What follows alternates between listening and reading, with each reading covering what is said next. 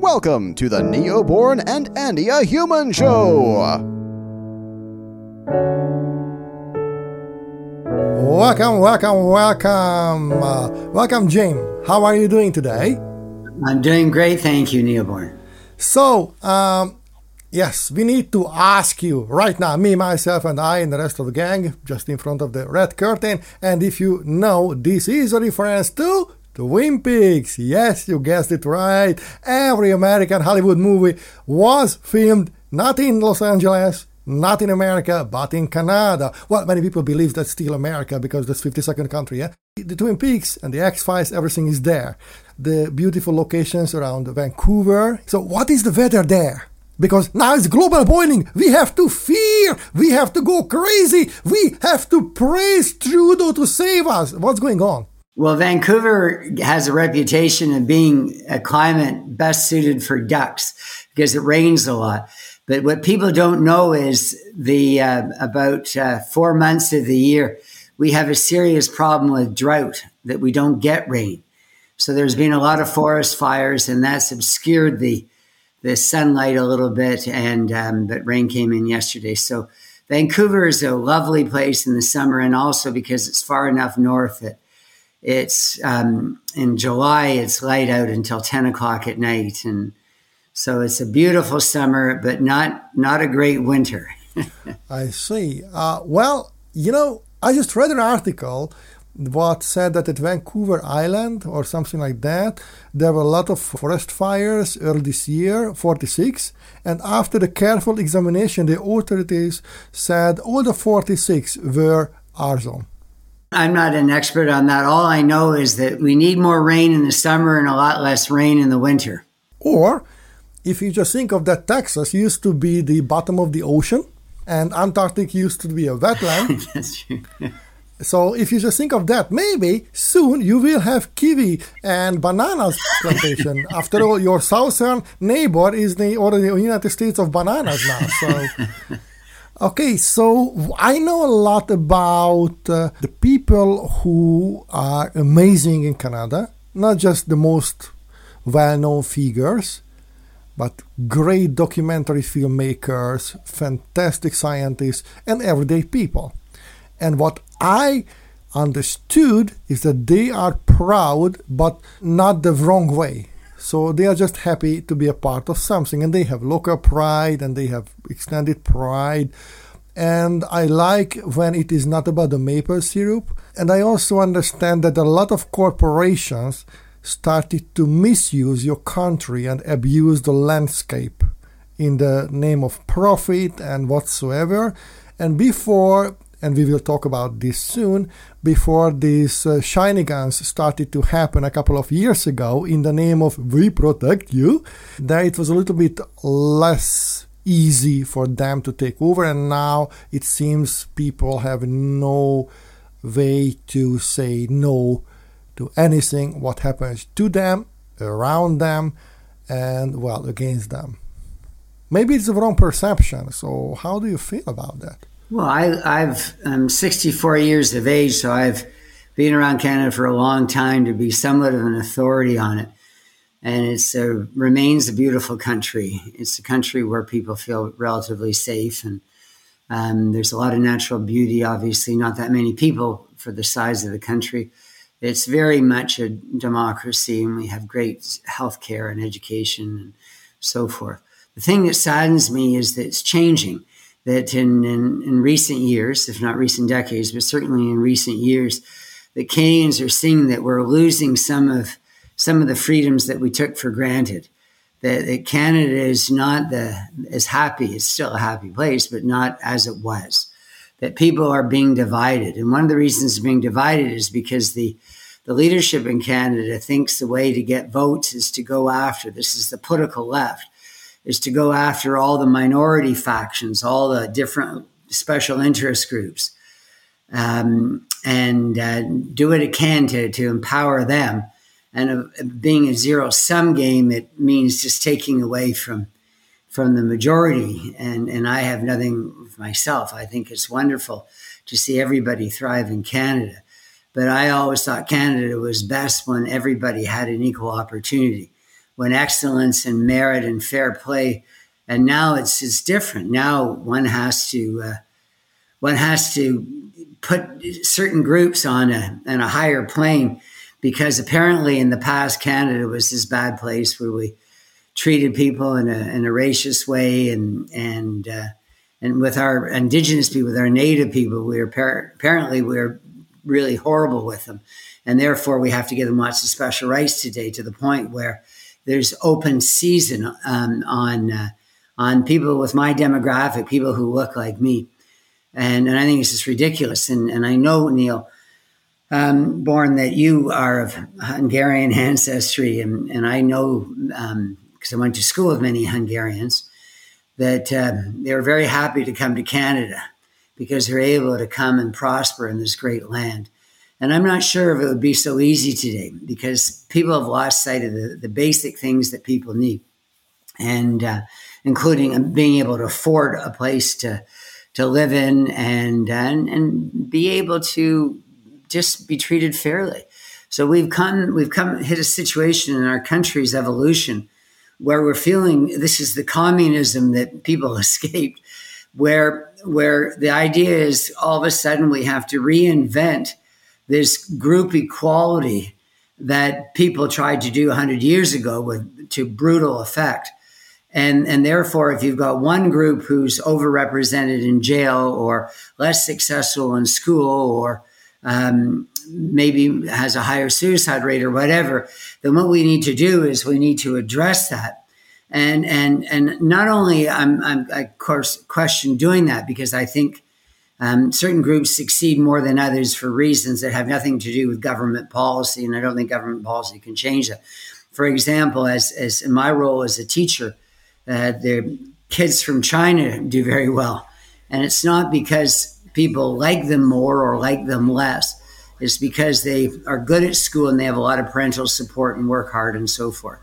So my own story is pretty outrageous, and I'd be happy to quickly summarize it if you want. Yes, actually, I was meaning to ask you that in the social media and also in some of the other medias, the normal newspapers, there's a story about you, and I feel it's beyond unrighteous what happened to you. And you mentioned the word communism, the word that I think people these days tend to treat too lightly, and they deem communism less bad than fascism, which is just crazy and a blatant lie if somebody learns history the right way. On the other hand, is it true that not exactly the few big bad wolf people or their handlers were bad with you, but the servants, the compliers, the serfs who for perceived or real gain, they acted on their own right to be enough good for their new idols, their new faith believers? Because if it is so, I don't know, you tell me, then that is communism. I do know that it requires a compliant society, that the things that happen that are bad wouldn't happen if people rose up against them. I love the saying from the British philosopher Edmund Burke, all it takes for the triumph of evil is for good men and women to do nothing. My story is not it's not a story of great interest to many people perhaps, but it is to me a symbol or a sign of what's happening in Canada, that I lost my teaching job because I was insisting on telling the truth. Can you define that? What was the truth, what people didn't want to accept from you? Well, with honor, and thank you so much for giving me this opportunity. So, and there has been some resonance in my story. Just in the last couple of days, I was featured in a couple of a British documentary, and then another British on another British platform. So my story has reached outside of this little neighborhood where I live in, near Vancouver, British Columbia, Canada. So what Canada wants desperately to do right now, and this is the new image of Canada, is to have equal group outcomes. So one of the group that is the least successful in educationally as well as socially or economically is our indigenous people, the people that were here long before Europeans came and others. And obviously there's some sadness to that because they met a civilization, they met a military and economic social organization in the form of the British Empire, for example, which was just more advanced. And they lost out, in Canada now is what it is. And the world, of course, is full of migrants from all over the place, and Canada is no exception. But so what, instead of, as what was happening when I was young, to try and address the problems in Indigenous communities that would make life better for them, for example, removing drugs and creating more economic activity and allowing people to have private property and manage their own things and remove corrupt chiefs who tend to hoard the wealth in the community. Anyhow, there's lots of things that one can do to make life better for Indigenous people and to integrate them better into Canadian society. But that's not the way that our government, particularly under the last almost decade under a guy named Justin Trudeau, his son of Pierre Trudeau. Oh, the dad and the son. The apple doesn't fall far from but with Trudeau, he was a guy that Trudeau Sr., since I had that Freudian slip, he was a guy that really wanted to have relationships with communist dictators like Mao and of course,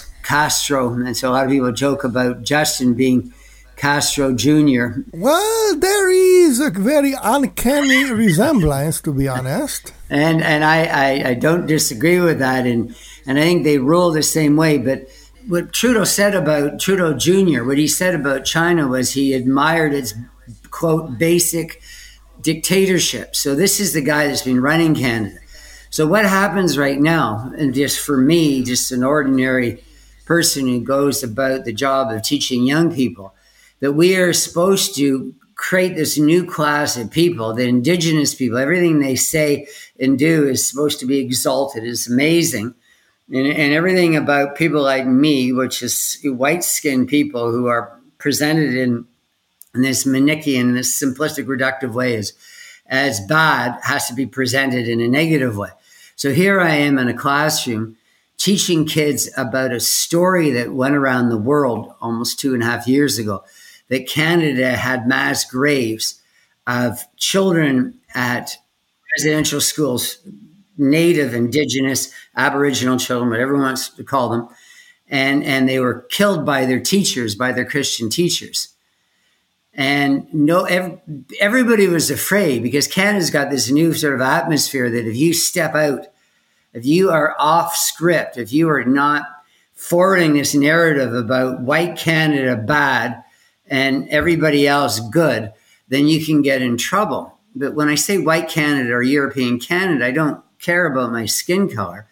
I care only about the fact that I think people should be treated fairly.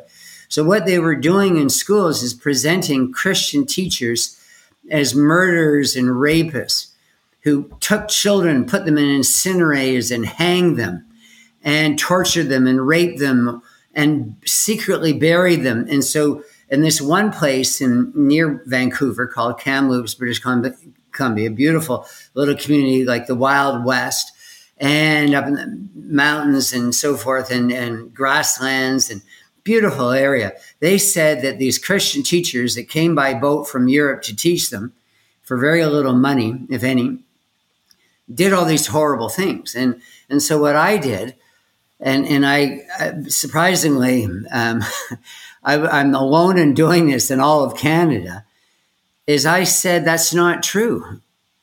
That any child that died in any school for Indigenous children, for Native children, died from natural causes and mostly from diseases like tuberculosis, which was a very big problem across Canada 100 years ago, but particularly with Native children who don't have the same immunity to European diseases. But the more died on the reserves who weren't in school. There were just as many who weren't in school as there were at these residential schools. And the ones who weren't at the schools died in even greater numbers. So they had nothing to do with the schools. But they want to have, there's this appetite as in the Western world, to demonize capitalism, to demonize Christianity, to demonize Western civilization, Enlightenment values, even demonize, to make corrupt academic values, which makes no sense. I'm someone who has a doctorate from the University of Toronto. I'm an educated person. I take pride in what I've learned, and I hope to impart that to others. This idea that everything I've learned is wrong and everything about me is wrong is a little bit hard to say. So what got me fired, essentially, is simply saying the kids died from disease. You mentioned 100 years ago, that was the same story in Europe. Tuberculosis was very bad all around, or the same story when the majority of the Europeans went to the Americas, same story. And it was not necessarily the bad people. There were a lot of bad people, of course, but the majority were right and good people, I think. What I don't understand, it's very easy to decide, because let's dig some graves, and TBC, tuberculosis, can be checked from the bones. It's very simple to check. What I read about this is that people did not necessarily find these mass graves. They did not necessarily find such things, but these new dogma, these new Trudeau gods say that, this is how you should treat the people, and you are a scum, which is very interesting, because this blackface person who dressed like a pink Hitler many times, he does not necessarily wear an indigenous face. If anything, he resembles more to a white person, or if not, then yes, you ban. But yeah. Well, but the thing that's most interesting to me about my story isn't anything about me, and it's terrible I was being fired for speaking truthfully about the past. What's fascinating about it is that, because I'm not alone now, there are all sorts of other people across Canada, including a lot of professors and lawyers and judges and people of all professions who are going, this is an outrage. You can't falsify history and get away with it. So we're saying, prove it. If you're going to say these dead Christian teachers, these priests and nuns in Kamloops and now all across Canada, because they said that they at first they said 215, but in no time at all, it was 10,000, 15,000, 25,000 or more in mass graves and being killed. They haven't found it. They haven't found a single body. So they're saying in all these schools, and they're using a radar system, ground penetrating radar, which is all it detects is soil disturbance, which is rocks or roots or who knows, old farm equipment. But shovels are inexpensive. A shovel can easily be bought for, I don't know, $40. And you can dig up the soil and you can see if this is true or not. They're not doing that, with the exception of 3 places. There's only 3 places where they've dug up and they found nothing. And so the other ones know not to dig up. They don't want to find anything because they know it's not true. So it's a great way to make money, because Trudeau is all about giving all sorts of money to the minorities. And just let me just say one other thing, Neil Bourne, if I may. Europeans, you're such a nice man. Europeans came here long ago and they conquered and they took this land from the people who were there. Now, the people who were there did the same thing, because they came in different waves, beginning as maybe as many as 15,000 years ago. The original inhabitants of North America, we call the Clovis, they've long since disappeared. We know we're all a mix. I know that I'm part, and so are you, part Neanderthal, a hominid race of people that have disappeared. We're a mixture. We all have migrated. All humans come out of Africa. I don't think you could unravel history and say everybody who migrated to another place and ended up acculturating or assimilating others into their own culture are bad people. In many ways, we're good people. Those that did that, because, and in the case of North America, a lot that was brought here, the wheel, literacy, numeracy, education, and on and on and on. the first Europeans that came here, they built hospitals, they built schools. They gave their lives up to try and give the people here a longer life, a better life. To take all of them and to say that they were all horrible colonialists, imperialists, brutal European, whatever, murders. It's just such a horrible thing to say to young people, because it gives young people the impression that most people are evil. And that's not my experience. My experience living in Canada, and I've had some tough times like most people. One recent example for me is my hips gave out, so I've got new hips. In Canada, I went into the hospital twice, completely free, didn't pay a dime. I've got brand new hips. I can walk again properly. Everybody that treated me was nice as can be. The nurses, the doctors, and others, the government that paid for these services. I am so lucky to be living in Canada. And my grandmother and grandfather told me long ago that they felt the same, very lucky. So why would we tell school children today, just because of some woke nightmare dystopia, why would we tell them today that all people in Canada are racist, and in the past we were murderers and committed genocide? And every member of parliament, every member of our federal government, Canadian government, voted to call the schools that were given freely over to Native kids as an act of genocide. So many things in this story, and I appreciate that you share it in such a nice, eloquent way instead of going full rage Mad Max like with these things. Okay, let's put this together. Why Canada is famous? Why people like Canada? It's a little bit funny, I know. Ryan Reynolds for the new generations, yeah, or Mike Myers for our generation, yeah. Everybody who's famous in Hollywood is Canadian, yeah, that's for sure. and people in America, they don't. Even the fighter jets, what the U.S. is now giving to Ukraine for the fake war, is technically from Canada. That was invented there. Everything is coming from there. And yes, the maple syrup, which I am not exactly a fan of that. And you have these wastelands where you can, maybe one of the last lands where you can get really lost with no reception, and for days you can only meet the bears or worse.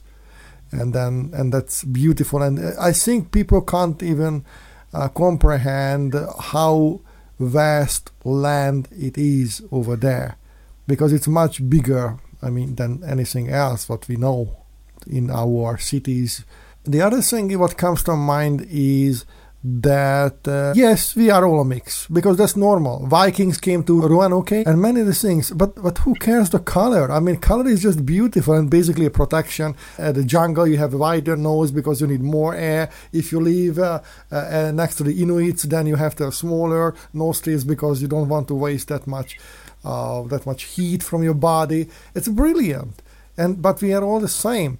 And maybe traveling to another continent only enlarges the immaturity and either the evil or the goodness in everybody. And maybe that is why you mentioned Wild West for a village nearby you, and that was not a bad place. What is depicted from that, it was a bad place, but it was more a free land. And yes, Europe probably was a new cradle of science, the new cradle of knowledge, and a lot of people went through, for generations, a lot of bad things. Not just the Black Plague, not just the Dark Middle Ages, the feudalism, and they wanted to do better.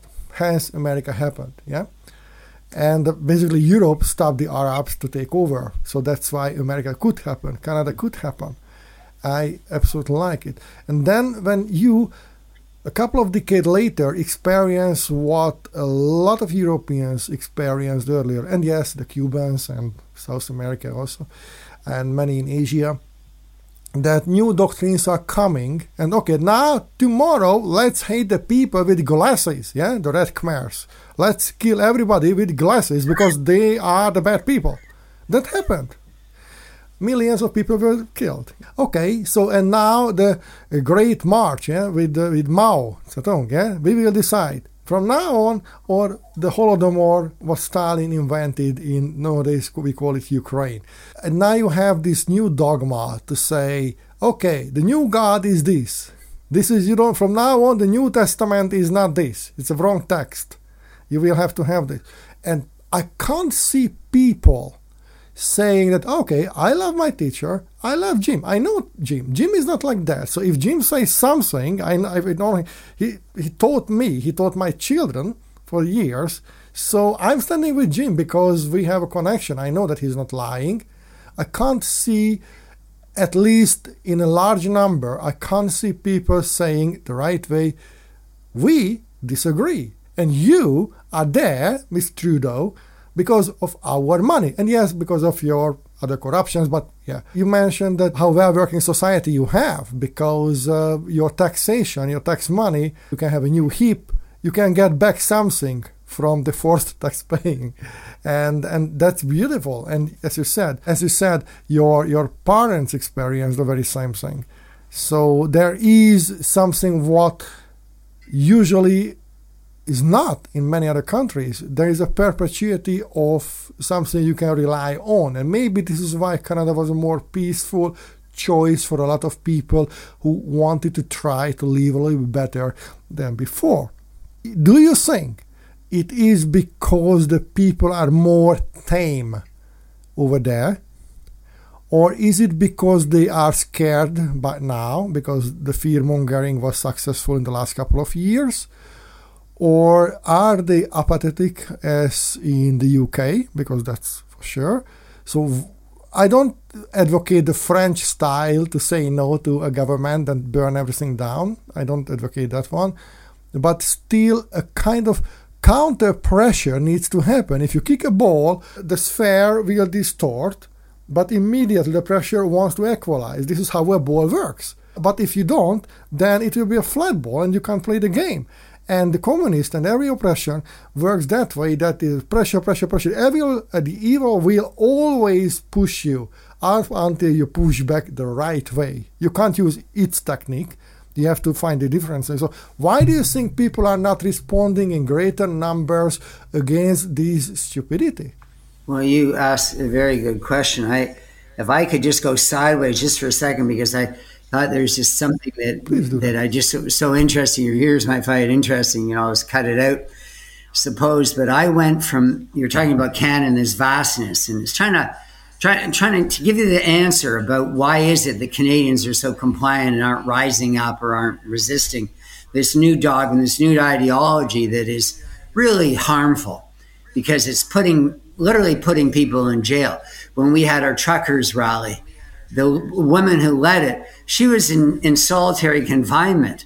She was in jail for 49 days, but 4 of those days she was in solitary confinement, where she was sleeping on a concrete floor for doing something that most Canadians, now the media won't tell you this, but most Canadians were behind, because they felt the COVID restrictions were absurd.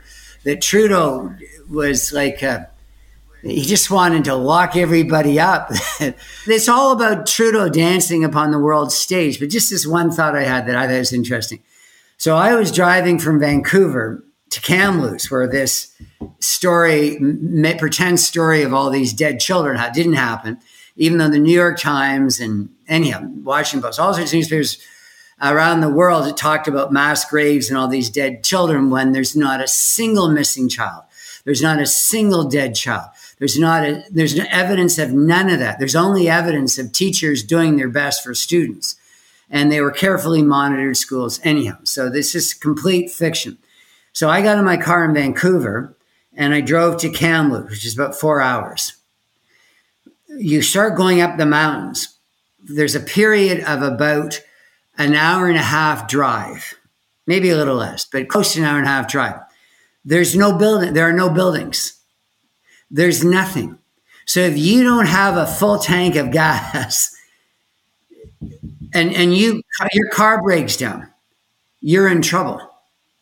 There is nothing, as you said, but bears and wolves and nature. It's just amazing.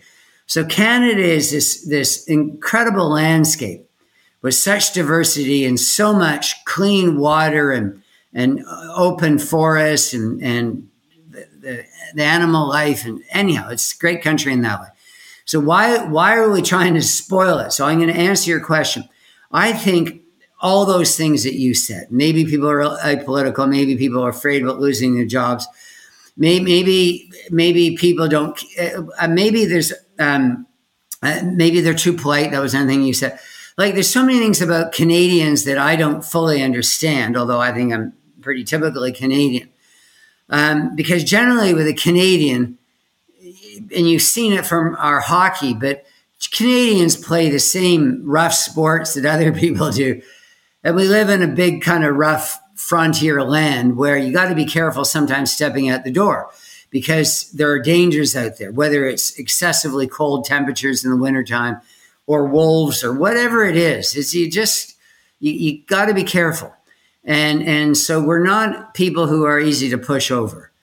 I pity the country that ever decides to invade Canada, because I think they'll realize that it was a big mistake, because we're a lot tougher than we come across. But we are lucky by geography and history and this bounty of natural resources that we don't really know what it's like for how other people live. We have illegal immigration, but it's like that compared to other places of the world. So we can say, oh, here, come on in and stay in a hotel. And so we don't really know how other people live. But that doesn't mean that we have less strength and less metal. So I can't give you a better explanation, because you already gave me 3 really interesting reasons yourself as to why Canadians aren't fighting this. All I can say to you is one of the reasons you gave is the one that I am most wedded to. And that is that people in Canada and anywhere else want to fit in and want to be successful. And it's really hard as a teacher, my profession, if you're going against a stream. So in a communist society, as evil as that was, most people learn to adapt to it. Otherwise, life would have been difficult. So I understand that. I understand 500 years ago, it would have been a very good idea to be a Christian in Western Europe, because otherwise you could be burned. It could have been burned. So we know that. And it's not a good time to be a homosexual in the Muslim world or someone who's and I could go on, but so conformist impulses are powerful everywhere and in every stage in history. In Canada today, it is so powerful, this dogma that all groups have to be equal, and we have to do less for some groups and more for other groups. So if there is a killing by a white police officer against a black criminal, as in the United States with George Floyd, then the whole society has to get upset by that. But if there are 10 black police officers killing 10 white criminals, then nobody talks, because it doesn't fit into that narrative. So this is what's happening to, just coming back to me as a teacher. So the moment I said something that was factually true, which was that Christian teachers, priests and nuns long ago, did their best to give people who didn't have literacy and numeracy, didn't have any education, a chance to fit into the modern world. As soon as I said that, I was going against the dogma. And then there's a nurse in my province who was simply saying that there are boys and girls, and she's about to lose her job. I know teachers that have, for a nurse to worry about losing her job because she likes J.K. Rowling, because J.K. Rowling said something that people didn't like about trans movement. Then there's a teacher in Ottawa named Chanel Fall, who's quite famous now. Like me, just not intending to be, but she didn't understand why all kids in schools were being indoctrinated into race, that all white children were bad and oppressive and committed microaggressions. And she didn't, and then all others it was equally bad, because if you were a black kid, then you're always going to be victimized and never really amount to something because society was against you. So in other words, this critical race theory that she was fighting against really wasn't good for any child in the classroom. Anyway, I could give many more examples. My point is simply, and then I guess Billboard Chris has become well known as a Canadian to many people outside, that he doesn't understand why they're giving puberty blockers to 8-year-olds in schools, or the endorsement of schools. And that is incredibly sinister. And if we check back the history, it is nothing new. It started 100 years ago after the eugenics, in the early 20th century in America. And it's very corrupted and very evil how it started out with some broken-minded people. And now, after a couple of decades of mind work in the background, this is their fruition. And I'm not against saying that, okay, there are unrighteousness, we have to balance the things out. But come on, just read, listen, Thomas Sowell, the professor, who is not necessarily a white person, if it means anything. And he had a pretty rough childhood. And still, he's a professor, has more than 50 books published. The first book took 17 years for him to be published, but he did not roll over because he wanted to create his own style and language. And so he always says that, no, that's wrong, because, he's American, but still, that you can do that. If you really want to do that, you can do that. And when people say, oh yeah, the white boys or white girls like this, check the athletics. That's always not the white people. Yeah, usually it is the black people, stronger, because that's how it is made. Nobody argues with them, and that's okay. So we have the tennis, they have the basketball. That's simple. And sometimes we meet somewhere in between. I think there is a reason why these critical race theory and all these other agendas are so vamped up by the government. The secret is there, what you said. You said that Canada is strong, hidden but strong. So it's polite people, but don't come to fight with us. And yes, I understand that.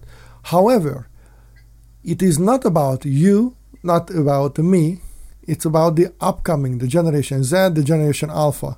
If you weaken the mind of the upcoming generations, you doom a whole society. The evil doesn't have to fight with you or me. It is kind of inconvenience for them that there is a resistance. But in 20 years, the people who are entering now to the tax-paying field, or they are learning and they will be the taxpayers and the voters, they have this questioned mind, or they will have this thing, okay, we haven't fought in the war, we don't know, but this is what we hear from all around, we never experienced otherwise, so this is our reality. And maybe the most sinister here is that they will go and lynch the people who have more grounded opinions, like yourself or us, and this is how, I might be wrong here, but this is how the circle of the evil works here.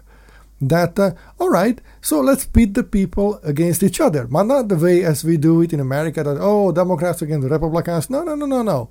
The young generations will murder the older ones, mentally, in words, or physically. Maybe this is the agenda. I fully subscribe to everything you've said, Born, that you have to be very careful, because autocracies or dictators or anybody with ill intention that wants to convert a large part of the population to serve his or her own interests is going to go after the most vulnerable sector of the population, which is children.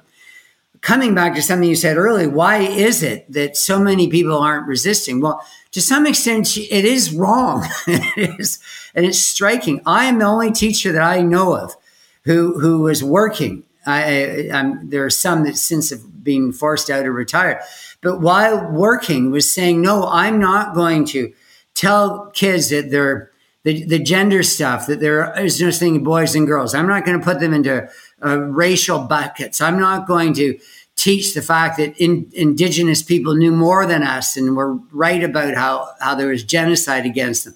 and we were just evil. I'm not going to lower academic standards and not challenge kids anymore and just get them through. That way we make sure that there's enough Black and Indigenous or whatever group is considered to be less achieving, they're all reaching the same standard. Therefore, let's have no standards so everybody gets through. I hate the idea that schools are censoring literature. Even, as you know, Dr. Seuss and Roald Dahl and Charlie and the Chocolate. It's just absolutely extraordinary, that falsification of history.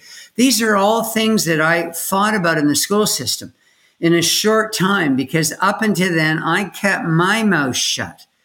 And the reason I did that is I wanted to be promoted. I wanted to have a better paying job. I wanted to be respected by my peers. I wanted to have opportunities.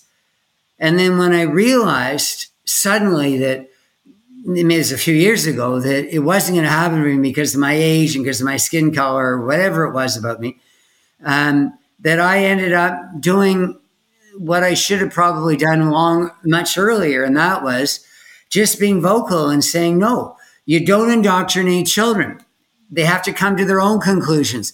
They need to think about things. If we talk about whether it's a genocide, the false genocide of Indigenous kids, or any other problem in Canada, such as misrepresentation of Black people in prisons, or of Native people and committing suicide, or whatever, that the goal should not be to accept or reject a position on the contentious issue under study. It's to understand the issue.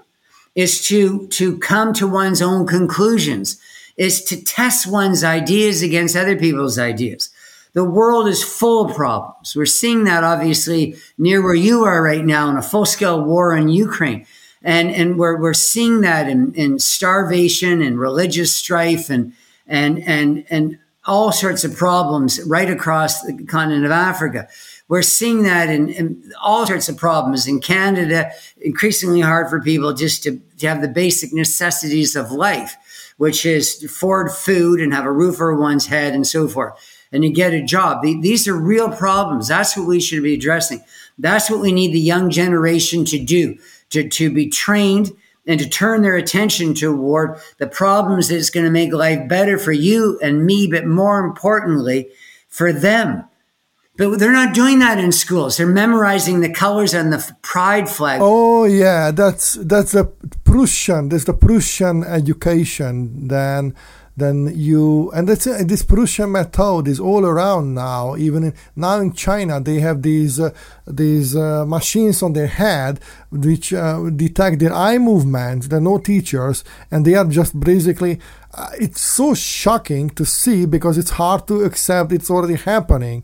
Or if you go to Korea, they have, even for elementary school children, 16 hours basic training, and then at home 5 to 6 hours more. That is absolutely killing the body. Or if you go to Japan and all around. And life is not happening.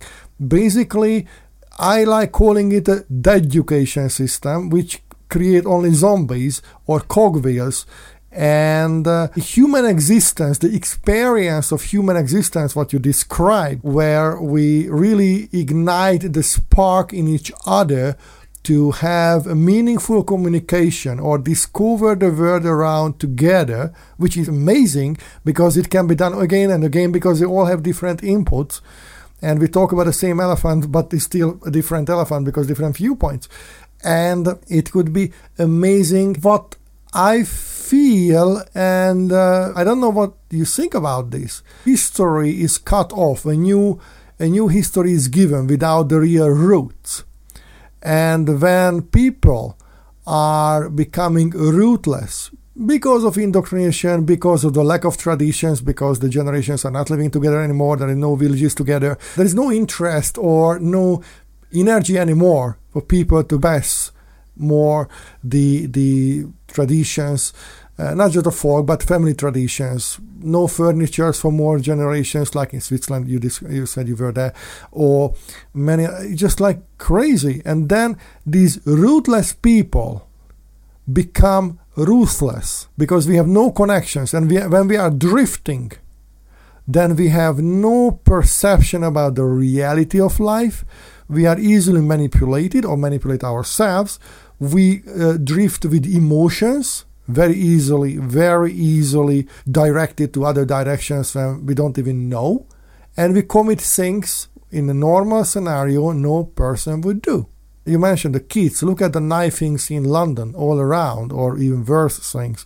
Or we could go deeper on that one. Do you think there is an agenda or a trend to cut off the roots of the people, the families, and also the generations and the land? Because in one way, if you move to an urbanized area, you are cut off from the night sky, the soil, everything. And then you are a part of a big incubator where you are just another piece of meat or soil and green soon or whatever. So do you think there is an agenda, or everything happens by an accident now? Well, I think to some extent, it's not well thought out. So there is an agenda.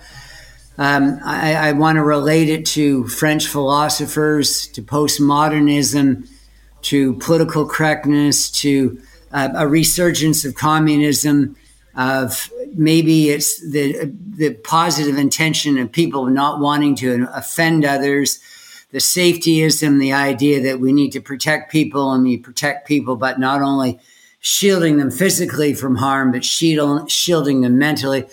So there's all these forces in our society. And then, of course, there's the self-interested people, like our prime minister just wants more people to vote for him. And he thinks the way to do that is to say everybody else is shit. Everybody else has done terrible things to you and to these groups in particular. But look at me.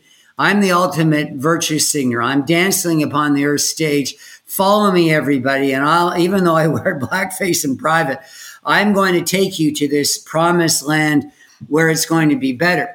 But if you take people anywhere without thinking, then, as you know, it could be led into something that is really pretty horrible. So I think, again, coming back, what's of interest to me more than anything else, because this is who I am, is my area of expertise. There's a lot of things I don't know, but what I do know well is what we should do for children in schools. And we should make them impenetrable, invincible in this war against bad ideas. There are always going to be bad ideas. There are always going to be people who are going to take advantage of children in all sorts of different ways. So we need to steel children against that. And the way to do that more than any other is to have open, free discussion about everything. Because there isn't ever one right way of saying. You can't say to kids, oh, you'll be safer if you never travel, because there's value in traveling, but there's also danger. So my point is simply this, is to have an educational system, which we did have. This is why a lot of early Hungarian immigrants, starting after 1956 anyway, were very happy to come to Canada because Hungarian intellectuals come to Canada and be communists, and some became communists. Some became very right-wing. Some became all over. Three of my Hungarian friends in high school became medical doctors. My point is, you could be all sorts of different things. It was a free country. And that's what we need. We need people to be continually vigilant against ideas that are harmful to society. And that can't happen when they fire teachers like me. They took away my job the moment I said something that went against this dogma of Canada is a bad country toward minorities. As soon as I went against that, they've taken me away from the ability to tell kids, say, hold on a second, kids. I don't care what people say to you. I'm not restricting their ideas. But you need to hear what I have to say, because I am someone who is wanting you to read great literature. I'm wanting you to listen to what other people have to say. I'm wanting you touched on some interesting things. This deconstructionism comes from Derrida and Foucault and all these crazy philosophers, maybe all the way back to Rousseau, maybe long before them. But this idea there's something wrong with our society, that we need to deconstruct the nuclear family. We need to get rid of all religion. We need to get rid of anything and anybody that's European in any position of responsibility. The moment you start breaking apart a society like that, then it's vulnerable being replaced by something that's not better, but worse. And so I represent in my little world. And I know a guy like you, everything you say I find fascinating, because we're obviously the same mindset. But nothing I have said has made you say, Jim, you shouldn't say that. Or nothing you said, I'm going, oh, why did you? The reality is we're just interested in listening to each other for a few minutes. But that's the whole point. That's the whole point, to discover the world together. Just like in science. Science is not a fixed thing. Science is, hey, let's invite each other and discover again the things one more time and share the outcome. Challenge each other. That's the science. Teaching, education should be the very same thing. Because, okay, textbooks can be helpful, but to implement the seed of a chance to be able to have a new thought when somebody grows up, and that thought never existed before. That's creation, that's co-creation, that's something what is magical. And I think this is why, for example, teaching has a right to exist in the 21st century. We don't need educators who just basically repeat in a textbook. They can be replaced by ChatGPT or whatever. I mean, maybe better success, I don't know. But without critical thinking, you mentioned Walter Rousseau and others, without people who actually question the idea of Malthusianism and say, okay, so let's explain. Without people saying, hey, in 1950, people said that the Atlantic Ocean current slows down and in 70, 80 years, there will be climate belt changes. Without people who put the pictures together. And maybe you and I, maybe we miss a lot of things. And maybe the children or the young generation could help us say, hey guys, you were good, but hey, check this out. And maybe together we can it's like a fireplace, a big bonfire when we feed the fire together. But after a while, people need to bring wood and twigs from different places because we already used what we had before and we can't find easily other things. And one thing that came to mind, this word, when you described your job was confiscated from you and the children really missed the opportunity to find a new way through you for themselves, is the identity. And I think that's the whole point. The government and the people who are abusing the power of the government in local or greater level, they confiscated your identity as a teacher. And because that's a great part of you, then they are also confiscating the identity partly as being a Canadian and being a human person. And of course, I'm sure that you had a self-check, okay, what did I do wrong or whatever, but it is just too much. Instead of having, hey Jim, would you mind to come for a tea or coffee or a maple syrup? And, I just shot a moose, so let's eat together or whatever. And then have a seance and share ideas. Because, look, government wants us to tell this. So can we find somewhere where it won't be in the books, but, just play it for two sides and then we will be okay. But I find it did not happen, not? Well, you've said so many absolutely fascinating things, so my mind is racing. But I just want the one that I'd like to address, if I can, and to about older people. So when you go into school and you're a 23-year-old or 21-year-old starting teacher, whatever age, one is you tend not to know much about the subject that you're teaching. And then you get to be an old, that's just natural because, you go through university for 4 years, 5 years. 6 years, but doesn't mean you've really lived and really read much and you just memorized what the professor wanted you to. And a lot of professors are being hired right now because they're just spewing absolute nonsense in all sorts of subjects. And so anyhow, a lot of the young teachers really don't know their subject. And so in my area of history, when you talk to a 23-year-old teacher, I keep thinking, oh my gosh, that was me at 23. I really didn't know. If I was teaching about the French Revolution, I'd read a little bit about the night before because I didn't know anything about it. And then I'd pretend in class the next day, oh, this is what the French Revolution was about. But you really didn't know your subject well. And that's it. So here I go. And then you get into your 60s. That was me. And you've spent years reading books and testing your ideas with others and doing all sorts of other things. In my case, I've done a lot of research, had a lot of publications. And I'm older. Allow me to say it, like other people my age, I'm a little wiser than I was when I was younger. But that's what the school system doesn't want anymore. They don't want anyone that might know better. The people who they go against in Canadian schools, but I know this is true in the Western world, it's not the 23-year-old teacher who says the wrong thing because we can work with that teacher. We can get that teacher with carrots and sticks to move in the right direction. But what do you do with the teachers like me who's old enough to say, nothing matters. I don't really need the money anymore. I really don't need anything. But the truth of what's best for my students. That's what nothing motivates me. So if they said to me, we're going to take away your job unless you apologize and talk about history differently. Why? What's most shocking is they're getting rid of the old people in all sorts of professions in Canada. And it's true anywhere because they're doing things that you're doing.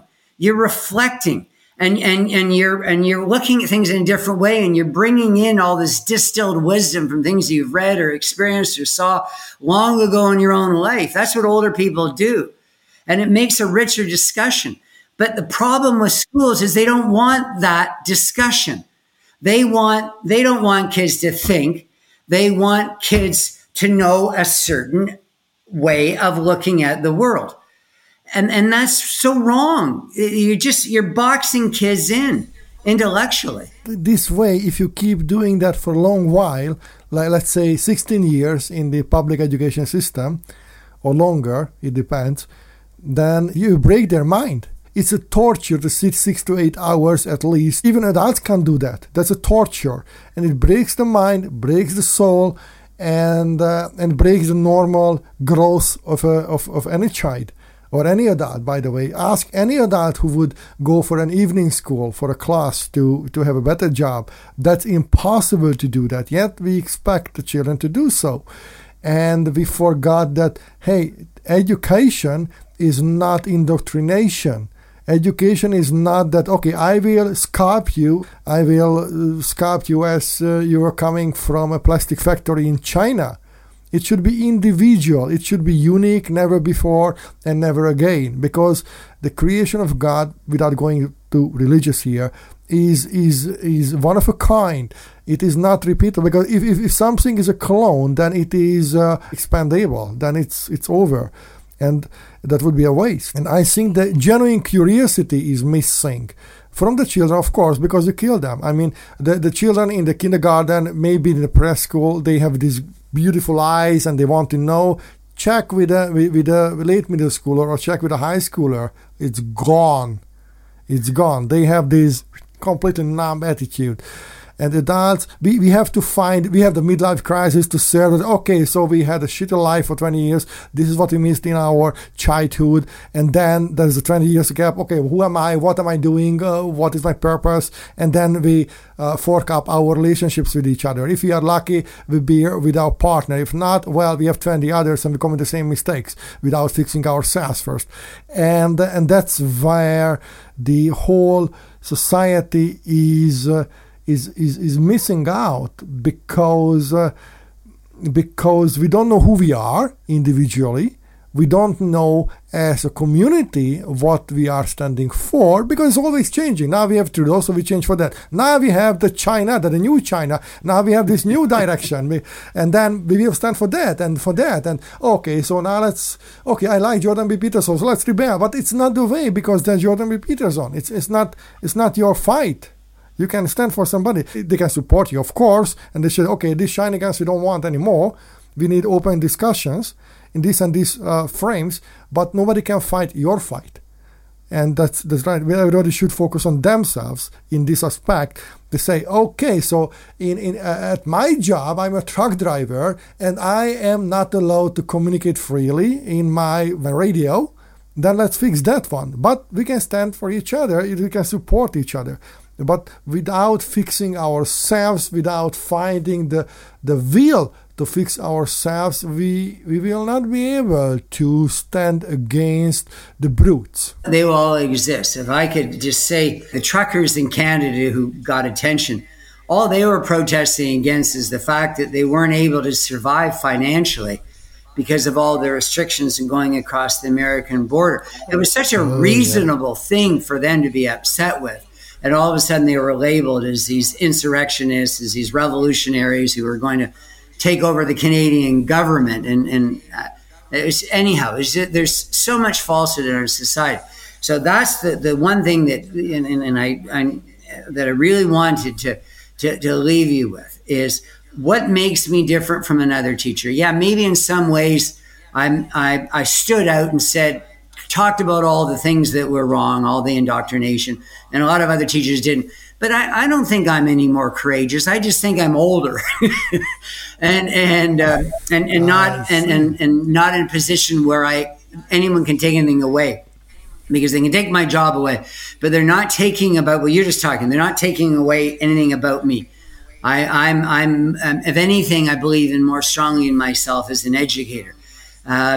Being out of work, because I know that because I've attracted a crowd behind me, and I know that there are other people that want to be like me in the classroom, which is to be able to have kids think better, not think this way or that way, think better. So just one example I could give to you about me and how I get into trouble, maybe explain how I got into trouble, but this is how I am as a parent, as a neighbor, as a citizen, and particularly as I am as a mentor of children, is I want people to think better.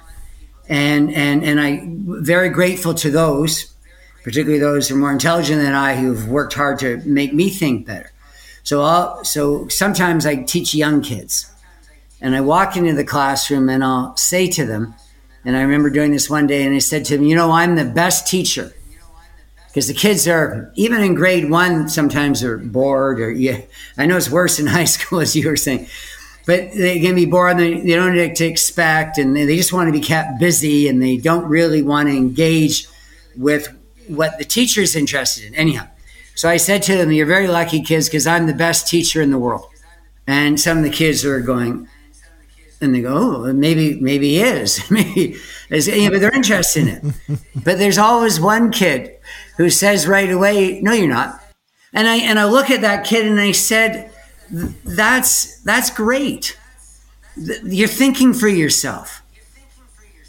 And I want you to do that. I want you to bring that. That's it. You're an individual. You have your needs. You have your interests. You have your whatever experiences, tribulations, complexes, deficiencies, whatever it is. You are you.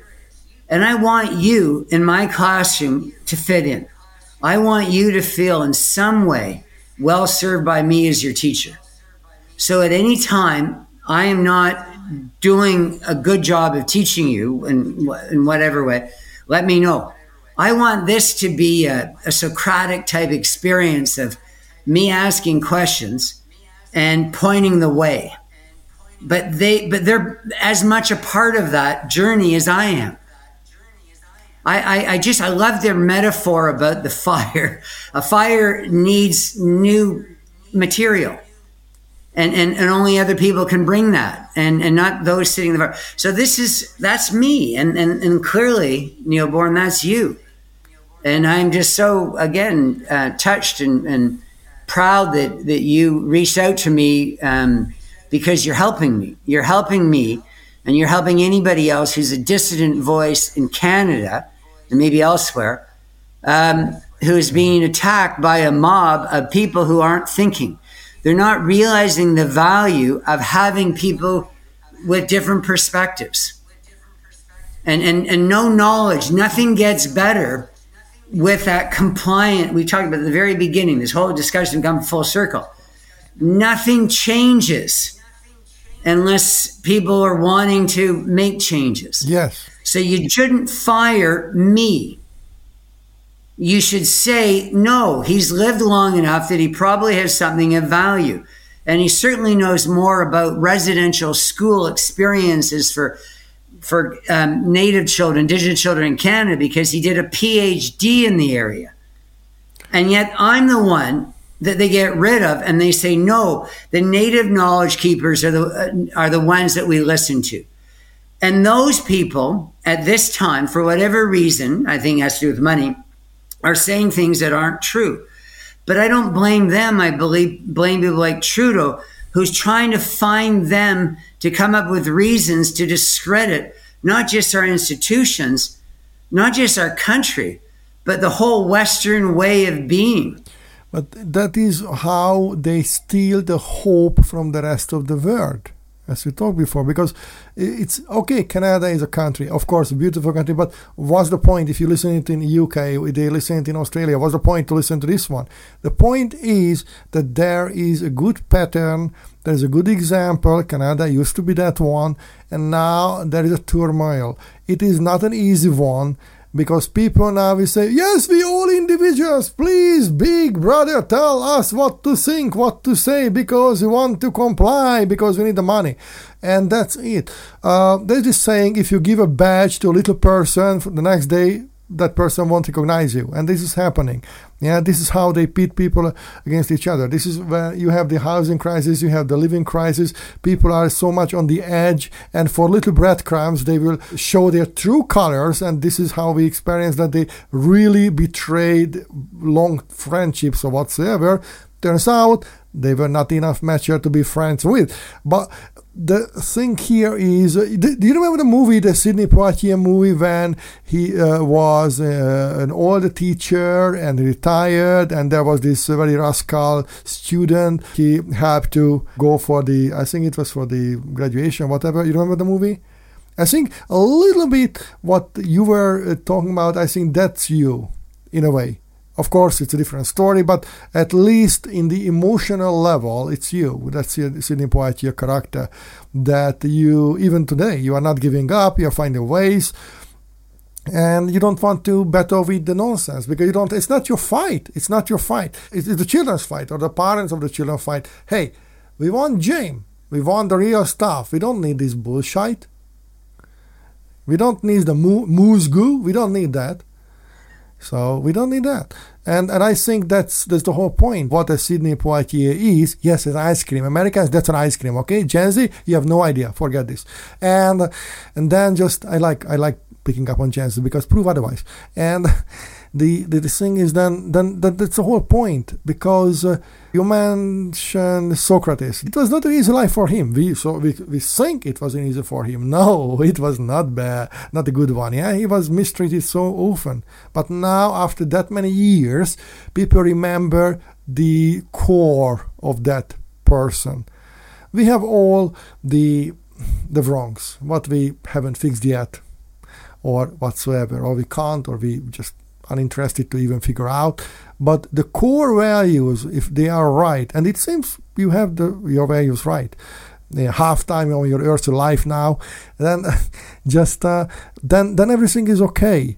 And children will find you, maybe because of this interview, maybe because of other things, maybe it's like a spiritual attraction, maybe you will find your own after school program or whatsoever. And now we have the internet, we have everything, you have a car, you can drive. So many things 100 years ago it was impossible to do. And then people can gather around a fireplace or a bonfire or whatever, and while you're making a moose stew, then just you are really sharing the stories, the whole point. And then that is human existence. That's more valuable than any textbook. Yeah, when you mentioned Sidney Poitier in the movie To Sir with Love, to me, what that symbolized more than anything else is a teacher who worked hard to try and serve every student in the classroom. I don't think you do that if you only present one perspective. The Dalai Lama once talked about the truth being like a diamond. Each facet, each side represents a part of that truth. I think children, just as much as you and me or anyone older, children want to understand it. They want to know what's happening. They don't want to be fed something or only part of a truth. Yeah. They want to have open and frank discussion in the classroom. Of and course. Again, it's just, and yet, allow me to get a little bit for a second here. They took away my livelihood for doing just that, for wanting children to feel that my classroom was of worth because we are looking for the broader truth, a broader understanding of whatever the subject was. And so it's absolutely criminal in my view that we've allowed people in Canada and elsewhere to run our government and our institutions, including our court system, who don't want that, who want to restrict people in their thinking. This is very Orwellian, and it's going to one day change, because I'm not going to change and you're not going to change. No. And I think the two of us and many more people out there are going to make a difference. And you've helped me make a difference, Neoborn, by having me on your show. Yeah, thank you for saying that. We have good listeners, I can tell you this one. And we lost the whole East Coast one day and then the West Coast because we said things what were not comfortable for many people, but it's okay. So what's ahead of you? So are you challenging legally the things like Jordan Peterson, or are you creating an after-school program, or are you teaching online, or you are tutoring private? So what's ahead of you? I can't work at all. What? Because I can't work as a teacher in any way, because the regulatory body has to be contacted, and the regulatory body is going to tell them that I'm under investigation. But and that I was. What is it? It's not even happening in Russia. That's yeah. So my point is that my teaching certificate is like kryptonite to Superman. That I can't teach, and I probably will never be able to teach again. But it doesn't matter, because I have I'm in a comfortable enough position financially. The thing that I'm going to do is not move from the position that I'm in, and I don't care what happens. I'm not going to strike a deal with anybody. I'm going to fight anyone and anybody that tells me that there's something wrong with me as a teacher, and that was my union. But I fought them for a few years, and now they're supporting me, and we're going to court called arbitration for union workers. So my unions come alongside, not fully, but they know that I'm not changing at all, that they should have supported me 100% from the beginning. And they're starting to understand that now, and they've given me 2 lawyers. The second lawyer is for my regulatory body, the people in British Columbia's got the teacher regulation branch, the teacher who can decide whether I can ever have a teaching certificate again. And they're being absolutely, talk about dogmatic and cruel, and people with pitchforks and torches who want to tie me to a stake. And those people are meeting fire back from me. And they can take away my certificate for the rest of my life, which they've threatened to do on several occasions. But I'm going public with everything they say, and I am going to expose them. And the third group is not just my employer, the people that fired me. It's all school employers, all administrators, all superintendents, right? All school trustees right across Canada and elsewhere who think they can treat teachers in this way. Teachers should have a right to discretion, to autonomy, to conscience. A teacher shouldn't be ashamed because he or she is Christian or heterosexual or believes that there are only boys and girls. Teachers shouldn't be threatened like I have been for years because I had the temerity to tell the truth about Canada's past, which is not perfect. But name a country that had a better past than Canada, because Canada was the first place in the world where they tried to abolish 1793 slavery. We didn't even have slavery here in any real sense. Canada has achieved so much And I think we've acquitted ourselves in 20th century wars and in our charity and what we're doing today for countries all around the world, that we are good people.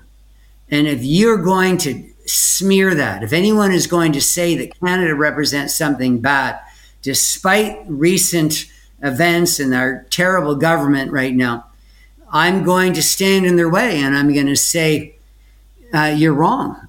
And let's have a debate. And I think more Canadians are going to be like that. They're going to turn around and they're going to say, wait a second, that's not the Canada that I remember, and you're not going to change it at all. And in no time at all, there's going to be like a network. It was an American film, you may remember, from the late 70s, where all everybody were throwing TVs out. We're mad as hell. We're not going to take it anymore. The woke, this new dogma, whatever you want to call it, it's an awful thing. I think it's a form of totalitarianism, communism.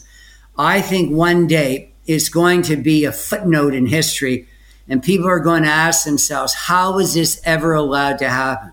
Where people were being judged again on their skin color, on their religion, on their sex, that children were being pushed toward having body parts cut off. Yeah. I just don't get it, but it's going to the, and so they've done everything they can to me, and they're going to do more if they can think of more things to do to me, but they're not going to succeed. Jimmy, yeah, I don't have a job, but it doesn't matter. You are Jimmy Balboa. That was Rocky Balboa. There's a Jimmy Balboa, and that's it. I mean, and I think that's a beautiful conclusion here. After all, without any license or with license, doesn't mind. You are still teaching by example, and that's the whole point. I'm teaching because you have given me the opportunity to speak. That's the whole point. The whole point of my show and my whole existence is that I miss the part when we sit down and we engage in meaningful conversations, when we rediscover the world together and we learn from each other. And that's the whole point, because then there is no meaning of the human existence. We are so much cut off from each other, and then what remains? You know, I am not a person who will have this mental drug, binge watching or binge listening or whatever, you know, and that's it. So thank you for being here, and I hope whenever you want to come back, you will come back. Thank you very much. It's been an honor. This has been the Neoborn and Andy a Human Show.